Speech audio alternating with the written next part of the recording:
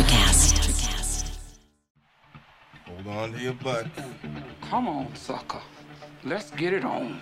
Oh, you want to fight? You want to fight? I do not entertain hypotheticals. The world as it is vexing enough. You don't know anybody named Iris? I don't know nobody named Iris. Can I have a piece of toast?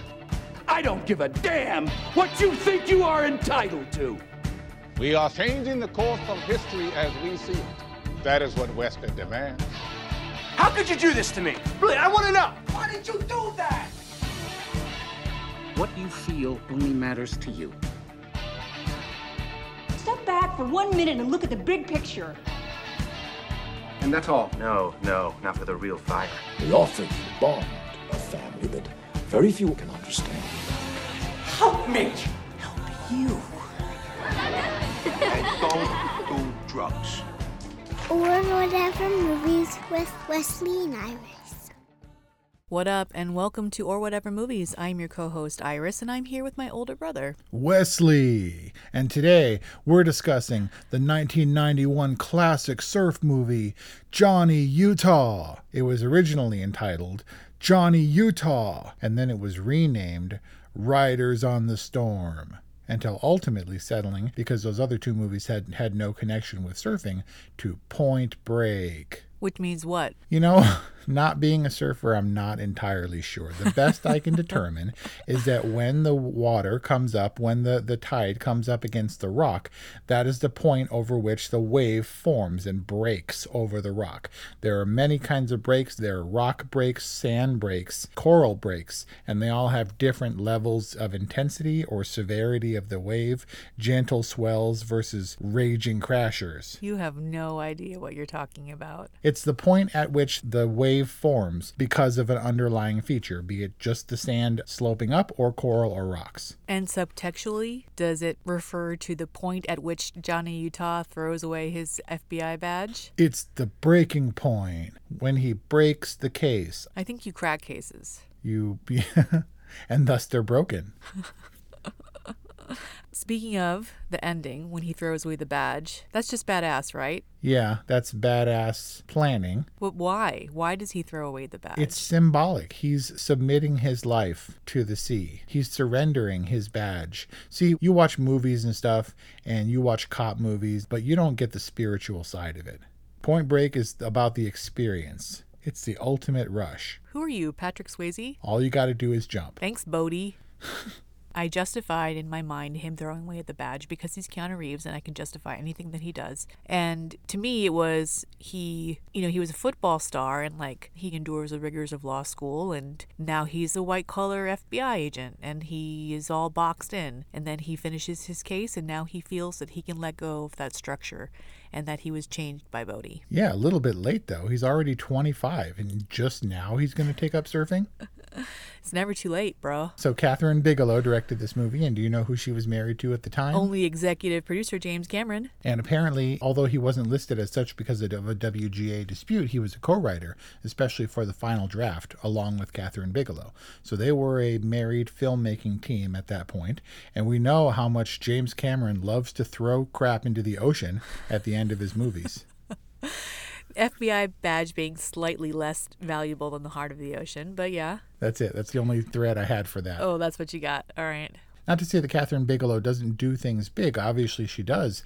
And I don't know that she took all her cues from James Cameron. I'm not suggesting that. But it does have an epic kind of feel to me. They certainly try to make it feel epic with the skydiving scene, the surf video sequences. Yeah, it's not a little surf movie is all I'm saying. Are you saying that maybe it feels big because it's so testosterone driven? Maybe. This is a dude movie. A dude movie helmed by a lady. Is this how ladies break into the industry, by making dude movies? I don't know. She did Blue Steel before this. She went on, of course, and this Point Break was her highest grossing movie. She also did Near Dark, but her highest grossing movie until she did Zero Dark 30. I hadn't seen Point Break prior to reviewing it. Ever? Prior to previewing it for this review? I don't think so. Wow. And Brian hadn't seen it for 20 years. He's like, I remember this movie being the best movie ever. And I could see why. For 1991, it's a perfect action movie with all the testosterone and the smart aleck lines. Is that smart aleck or smart ass? Smart aleck. It's both. Oh. Point Break is the Top Gun of the ocean. I feel like this is a very Southern California movie. Not just the scenery, the locations, the surfing, because obviously they weren't skydiving at the beach or anything, but still him infiltrating the California beach bum lifestyle and Utah searching out the Tyler character and her kind of scummy cutoffs, no underwear, everyone riding around in dirty convertibles kind of movie. Well, they skydived at the desert, which is also very Californian. You can be at the beach in the morning and snowboarding in the afternoon or skydiving in the desert. That's the California adventure lifestyle. Yeah, and I think the sequel, the Point Break remake, they covered all the other elements. Wingsuiting and all the other, and dirt biking and all the other extreme sports, X Game style sports that this one didn't touch on. Was the 2015 version like a straight up remake? So it was a remake, yes, but with more extreme sports. And as far as I remember, a lot less surfing. So I wanted to watch this because of the Keanu-sans, and I was really feeling his Johnny Utah. He was almost perfectly cast for this movie. Like, he's tall and brawny and totally has a football quarterback physique. I don't know that I necessarily buy him as like a law school grad. But he's deceptively sharp and maybe, kind of street smarty. But he's got the California vibe. Like, when he wants to go all Ted Theodore Logan, then he can pull it out and be like, yeah, bro, let's like catch that wave, yo. Yeah, you got a sucker like crawling in your ear. Close one, bro. Is that, did you did the air quotes when you said Ted Theodore Logan? Of course. Yeah. This is Keanu Reeves's optimal cutie pie-ness. Because he definitely gets beefier, super buff in Speed 3 years later, less cutie pie hair, but this is maybe the pinnacle. This is your personal Keanu-sans, but this is his initial wave, pun intended, of success. This is the golden decade, the golden years for Keanu Reeves, right? Point Break in 91 was actually his first action-style movie. After the Art House Fair, the Gus Van Sant, My Own Private Idaho, and Bill and Ted stuff, he did this, and then he followed it up with Speed, and ultimately he capped off this decade of the 90s with The Matrix. Was this also the golden age of movies for Anthony Kiedis? I guess, being that I think this is maybe his only movie.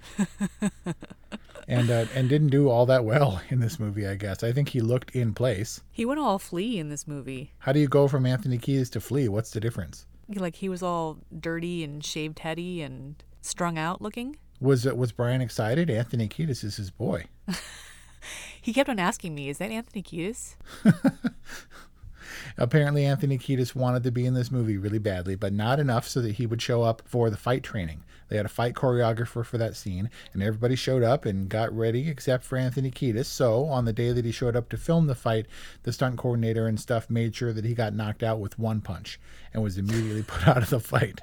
And then we get to see him literally shoot himself in the foot later on in the movie. So much for Anthony Kiedis' action roles. So he got what was coming to him? I guess so. You know who did not get what was coming to him? Who dat? War Child? The stunt FBI man who dives into the kitchen and knocks his chin on the counter. Did you see that? That was during the house infiltration when they bust into Bunker's house? Yeah. Yeah, I don't know who they're tackling, but some stuntman face planted into a counter, and it was real. It was like legit. And I was like, ooh, but you got to keep that in, right? Yep. Oh, for sure. Go for it scenes where people are fighting and people are naked and they're screaming and people getting blown away and stuff. Yeah, the naked wiki chick was like nuts. She was like horror movie nuts. Right. Stabbing people on the back and stuff. I have a suspicion that they were filming that movie and they like asked some real tweakers if they could use their like coke house or whatever, their flop house. And Tom Sizemore happened to literally be there in the corner.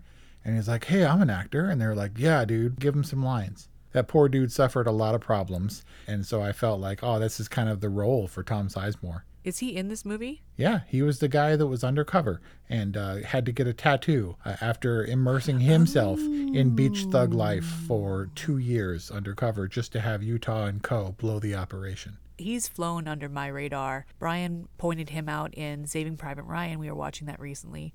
Did you know that Steven Spielberg had him take a drug test every day and had a zero tolerance policy that if he ever came up positive that he was going to be off the picture? Yeah, regardless of how much they had filmed. Regardless of how much they filmed or how much he was in the scene? He was a major role. He was Horvath, and he was in the whole thing.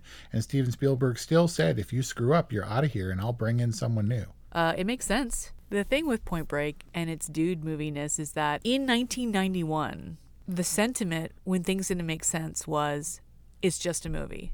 Some logical non-cause and effect thing, and then somebody would say, it's just a movie. And that was the attitude toward movies. They weren't expected to be real. And I felt like there were a lot of plot holes in this movie, and I'm wondering if this movie came out in a time when people would have said, it doesn't really matter. And Tom Sizemore makes me think about this because we knew from the beginning that it's Patrick Swayze. So why do we have to go through all the motions of the misdirect with the clown surfer dudes and Tom Sizemore's undercover operation and whatever that Johnny Utah and Gary Busey mess up? Well, because they were still on the trail of the surfers at the time. A, we need to see crazy chicks in thongs stab people. B, and we need to see people throw down. They were the dark side of the surf culture, I guess. I don't know. I felt like it was meant to infuse the reality of they're not just fun, lovable bad guys, but actual criminals. And he was actually an FBI agent and not just like, yeah, I'm a surfer, but also a cop. You can't not do it without the Keanu voice. Yeah. The Sneak says I do a terrible Keanu Reeves. I think I do it pretty good. You do it really great when you do, whoa. Whoa. So you're saying that this movie is a not so realistic, trying to be realistic action movie? Yeah, and the major set pieces, which are really cool, are not really plot or story justified. Like skydiving, not justified, just kind of cool and a really great opportunity for Johnny Utah to show us how big his balls are. I think more Bodhi. Well, Bodhi's not the one who jumps out of the plane without the pack. Yeah, it's only Johnny Utah and Travis Pastrana who would do such a thing. Has Travis Pastrana done that? Yes, on behalf of Red Bull. He jumped out with no shirt on. I think he was chugging a Red Bull as he jumped. And then everyone jumped with him and hooked him up to them so that he jumped out of the plane with no parachute and then latched onto another guy with a parachute to land. Whoa. But I mean, I think this movie heralded the beginning of the extreme sports craze, and which ultimately resulted in the X Games and Red Bull sponsorships and all the kind of stuff that led and allowed for Travis Pastrana to do what he does. Brian was like, I wonder if this movie did for surfing what Karate Kid did for karate. Yeah, I think so. A lot of people are definitely surfers, maybe the Sneak included, because of Point Break. Did you know that the night football scene with Johnny Utah, where he tackled Bodhi and sent him into the waves, and they had a big dust-up, was also the same beach as the soccer scene in the Karate Kid at the beginning? Karate Kid, well, you know, all the there are easier beaches to shoot on in Los Angeles than others, so I'm not surprised that they would share a common location. How happy do you think the Sneak was that the line he gave to Tyler in the surf sandwich shop or whatever was that he's a dude who wants to learn how to surf who just landed here from Ohio? Like he's her dream dude? You know it. She's going to be so excited when she sees this review land on the website. I loved when she was like, shrimp and fries, to go. Like she just added it in. And when they woke up on the beach, I was like, what a movie moment. They are selling these Ohioans who are dreaming about this California lifestyle so hard because you don't sleep comfortably on the beach. In fact, you sleep horribly on the beach and you wake up freezing and wet. It was almost as unrealistic as what I consider to be the most egregious day for night scene in the history of cinema, where there's supposed to be night surfing and you can literally see the sun. Yeah, but how else are you going to shoot it? I don't know. But to contrast that with them playing football on the beach, where the ocean is as black as can be, and then they're out there surfing and it's all glorious and bathed in light. You know who gets the 1991 award for Best 90s Actor in this movie? Who's that? John C. McGinley. Yeah, man. And as much as I love John C. McGinley in this role and in Office Space, which wasn't too much later, I definitely thought that you weren't going to say him for the prototypical actor like this for the 90s. Who are you going to give it to? I thought you were going with Gary Busey in his what I consider to be his last sane performance. Yeah, and the last time he kind of looked normal. So I looked it up, in his motorcycle accident, which caused permanent brain damage. That motorcycle accident was 3 years before this movie, so he was already messed up. It was actually encouraging to see him be so capable in this movie, where he's like, wahoo, and he's running around and jumping in the pool and chasing people and gunfights and stuff. It's kind of sad because, I mean, he had a bad, like a brain damage, like fell off his motorcycle, slid across the street and slammed his head into the curb kind of accident. Well, Pappas was certainly dedicated to this case, and he saw it through, but his death was really unnecessary. Yeah, it's hard to see him go so far to die so unceremoniously. Yeah, and he fed off of Johnny Utah's kind of impulsiveness, and he was like, yeah, like, let's go get them. Like, I'm not going to turn you in. Let's just go rogue, go cowboy, and, like, get these guys ourselves. And at that point, everything was just led by Johnny Utah's impulsiveness, and I felt like the characters suffered for it. Like, it made him less of a likable dude, that he just became so obsessed with Tyler and how personally he was tangled up with this gang. The moment he blows his cover in the chase scene with Bodhi, he goes rogue, and he becomes dangerous to the people around him. But talk about impractical or unreal. Bodhi forces him to go rob the bank with them. Like, there's got to be easier ways to get away with bank robbery than to go through the trouble of dragging along the wild card who's got a personal vendetta against you and making him rob a bank with you. He was trying to incriminate him, I think. But all the stuff that Johnny Utah ends up doing in this movie, all of it is against his will. He learns to surf because he has to get close to the ex-president. He's forced to rob the bank. He's forced to skydive. He doesn't want to do any of it. Well, he's not the instigator, but he's 100% complicit. And it's very stressful because we know that Bodhi's onto him at that point. Wakes him up in the morning before he has a chance to literally arm himself and drags him off to jump out of an airplane. Yeah, why are they both playing around with that? They both know the covers are blown.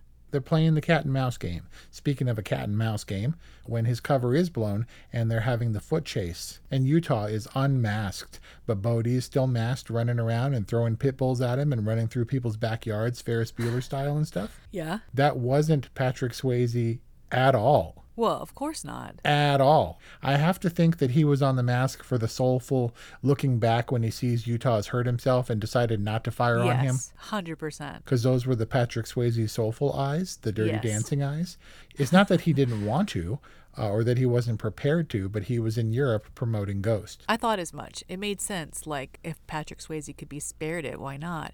But it did make me feel for Keanu Reeves, who looked like he did almost all of it, including a couple spills. Yeah, Patrick Swayze was certainly no slouch, but a lot of them did a lot of their own stunt work in this movie. She wanted it to feel very real and grounded, ironically, because you're saying that a lot of it isn't real and grounded, particularly when Patrick Swayze is trying to shoot people with the on-fire gas nozzle, his improvised flamethrower. That seemed really dangerous. Yeah. Like, don't you just spray the gasoline and then light it on fire? You don't light the gas pump? I don't know if it can be done. I don't know if he had done it before. What I do know is that scene took place at the gas station just off PCH at Barrel, like 2 blocks from where I used to live, right in Redondo Beach. That gas station is no longer there. It's like a little auto shop now. I didn't feel like for a LA movie, a specifically LA beach movie, that they used a lot of LA landmarks. That's why I feel like it's not a Hollywood conventional, look, we're in LA, dude. But for the people who live in LA, it definitely feels like LA to me. You can say, oh, that's Manhattan Beach, and they're on the pier, and they're at Patrick's Roadhouse. All of those places track for me. It feels like LA because for those landmarks, LA residents wouldn't typically hang out there anyway. We didn't mention that Point Break from 1991 is available now on HBO Max. Definitely a cult classic movie now. Man, that Patrick Swayze hair is like, that should be cold haircut. Yeah, but I felt like it wasn't cool hair. It was like the death gasp of the mullet. That little cut bangs to frame his face kind of thing bugs me. It was the surfer fringe. Nobody else had that haircut. They were all blonde and glowy and hairy. Yeah, but they didn't have the little bangs. I thought he looked great. He looked the part. He was like tan, toned, blonde. Both Keanu Reeves and Patrick Swayze that year were nominated for MTV Movie Awards for Most Desirable Male. They were up against each other in that role. And who prevailed? You know who prevailed. Patrick Swayze was like 50. In this movie? No way. He definitely looked sundog weathered. I mean, don't get me wrong, that dude can beat my ass, and he was all buff and athletic and really jumping out of planes and doing flippies in the air and stuff, but he didn't look 25 like Johnny Utah. He was the Bodhisattva. He was wizened. Most desirable male. Yep.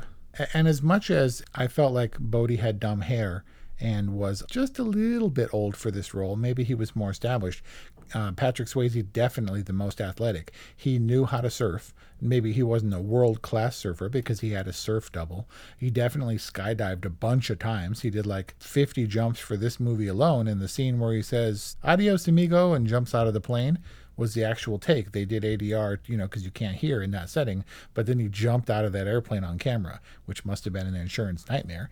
But from what I understand, Keanu Reeves didn't know how to surf at all, had to go through a surfing boot camp along with Lori Petty in Hawaii, because Lori Petty, sources have it, had never set foot in the ocean in her life before this movie. I feel like this movie, I don't know that it would stand out today. That was the thing. We watched Point Break after having watched Mission Impossible Fallout, and the contrast just shows like how crazy extreme we are now. Ethan Hunt like crashes a helicopter into another helicopter. Yes, Tom Cruise, he learned how to do that crazy out of control spiral maneuver thing. No, he didn't. Talk about insurance nightmare. Yeah, but Tom Cruise is the producer of those movies, and he threatens if he's not allowed to do these stunts that he will walk away, and they have to let him do it. That dude is crazy. It's actually the worst comparison to watch this in conjunction with a Mission Impossible movie, because there's just no way it could stand up, because no one is more Bodhi in the world today than Tom Cruise.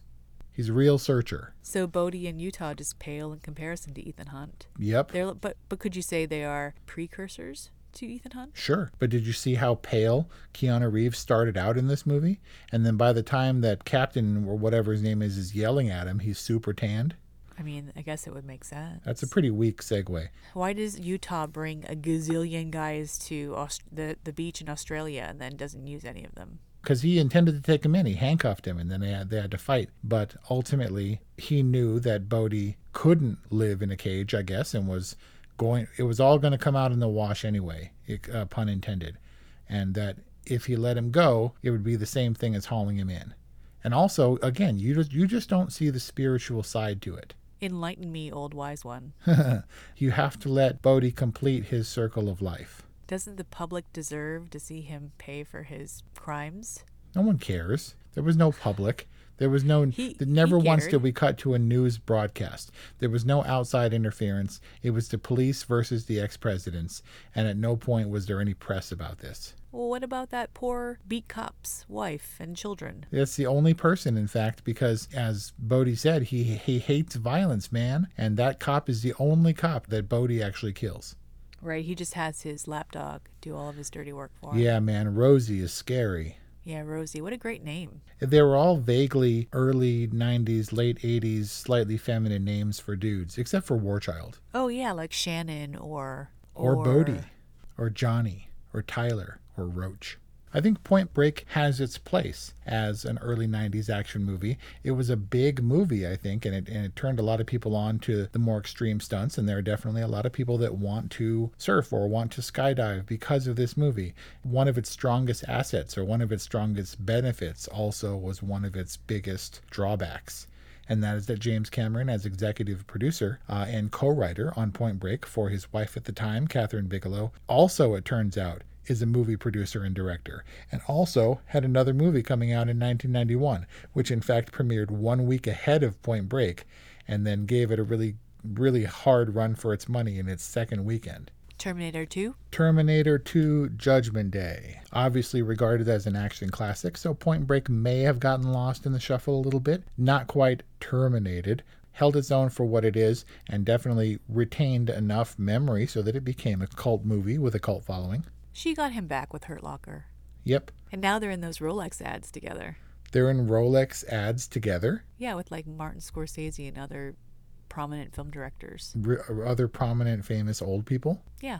Rolex is going for the sophisticated angle of directors who kill hundreds of people in their movies. Well, there's a pretty low body count. The raid on the drug house was kind of bloody. Yep. These FBI operations seemed really messy. Johnny Utah was just off the charts rogue. I can't believe they let him back in the bureau so that he could continue to pursue Bodhi. Like, was he not disciplined at all for having robbed the bank? He was just like given a passport and unlimited expense budget so he can go to Fiji and Australia. Tyler, why was she so happy to see him? Well, because she wasn't dead. He's so dreamy next to Rosie and smells better. No, for reals. She was going to say something, and then he uses her line on her. But what was she going to say? Like, thank you? Or, I'm sorry? It seemed like she was going to say, I'm sorry. And for what? I'm not really sure, because he did lie to her. He did deceive her. Dude, you've never been abducted and held at knife point, apparently, and then rescued by Keanu Reeves. Fine, if you're unwilling to have this conversation with me, and you are saying to me in your passive-aggressive comments that this is just a movie, relax, fine. I mean, what do you got? How deep can we go into the character of Tyler? She was a broken woman who lost her parents at a tender age and found solace in the spiritual teachings of Bodhi and also found surfing. And she was an independent woman who, in her own way, worked at her sandwich shop so that she could surf and live a surfing-type lifestyle until Johnny Utah came and shook it all up. But she didn't become an idiot because she was in love with Johnny. Yeah, she might have fallen a little hard for him, harder than she fell for Bodhi, according to Bodhi. But she was opening her heart up to someone who deceived her. Yes, but then she got kidnapped in an action movie, and when she was rescued, she was in a nightgown in the desert. Yeah, what was the little nightie for? Come on, dude. These were all problems for me. So you're saying that this didn't feel plausible all the way through for you? Didn't hold up? Well, before you get all defensive, Point Break is a good movie. Well, yeah, so much so that they did it again. This exact same premise later on was recycled for what movie? Point Break? The Fast and the Furious, where the cop has to go undercover to infiltrate this extreme sports organization, and in the meantime he meets the woman that leads him into this lifestyle that he falls for and ultimately has to choose between his love and this new world that he's found himself immersed in. What's going to happen? Whoa. I'm losing the accent. I'm a little bit alarmed because I had it so thoroughly and now it's gone. Whoa. It's almost back. Paul Walker was great. Also, maybe not capable of the range that the true greats could achieve. I would argue that Keanu Reeves has a hard time escaping Keanu Reeves, so you just embrace the Keanu Reeves. But Paul Walker kind of had a dumb guy voice too. It only recently became obvious to me that Keanu Reeves' dumbness just comes from his monotone delivery. Like, he is unable to use inflection to change his voice. Yeah, Kelly said, she's like, is that his real voice? And I was like, yeah, it's so Keanu Reeves. It's just the Keanu Reeves voice that it's hard for me to conceive of anything different. Kevin Costner, well regarded as a more serious actor, suffers from the same problem. So what's your rating on Point Break? You caught me on a good day, and Point Break gets from me a totally... Shut up. It is the quintessential fun action movie of the early 90s. I really liked watching it, and you just can't get around how fun it is. Keanu Reeves is funny and cool and such a cutie pie, and this is maybe Patrick Swayze in top form. I don't care about Dirty Dancing. Good to see Gary Busey. Nice to see Catherine Bigelow throwing down with the best of them, going up against James Cameron, no small feat, and holding her own for a movie that endures throughout the ages. Damn thing, nearly 30 years old at this point. That's saying something. Yeah, it's got some holes. Yeah, it's got some cheese. But if you don't see it, if you don't like it, there's just a little bit less fun in your life, and therefore you should totally see it. Now I see why you were getting all defensive. This is one of your rare totally movies, and you were getting a little butthurt that I was picking it apart. I was not. This is totally based on feeling. Is this a great movie? No, but it's definitely fun to watch and worth seeing for sure. Plot holes and all, this definitely is satisfying my need to continue on my journey through my Keanu-sance. And it was, I agree, a lot of fun. So that's our review on Point Break from 1991, available now on HBO Max. Let us know what you think about this action movie classic, 818-835-0473, or whatevermovies@gmail.com. or whatever movies on Instagram and Twitter. We love to hear from you. We love to review your movie recommendations. So let us know what we can, do for you. So thanks for listening, and see you next time. Have you ever wondered what actually happens in Congress every day? Stay informed on Capitol Hill's daily happenings with a concise, factual summary of the Senate and House of Representatives' activities from the previous session, free from bias, on the Congressional Record Daily Digest podcast. Subscribe on your favorite podcast platform and discover the process from the heart of U.S. politics. The Congressional Record Daily Digest, an Electricast production. Electricast. Hey there, I'm DC. I host the Rock Podcast, Back to the Arena, The Interviews. It's about a 30-minute podcast where I talk one-on-one with a band who has released new music. You can find us on all the best podcast sites like Spotify, Apple, Google, iHeartRadio, and more. If you're a rock fan like me, subscribe today to Back to the Arena, The Interviews. Electricast.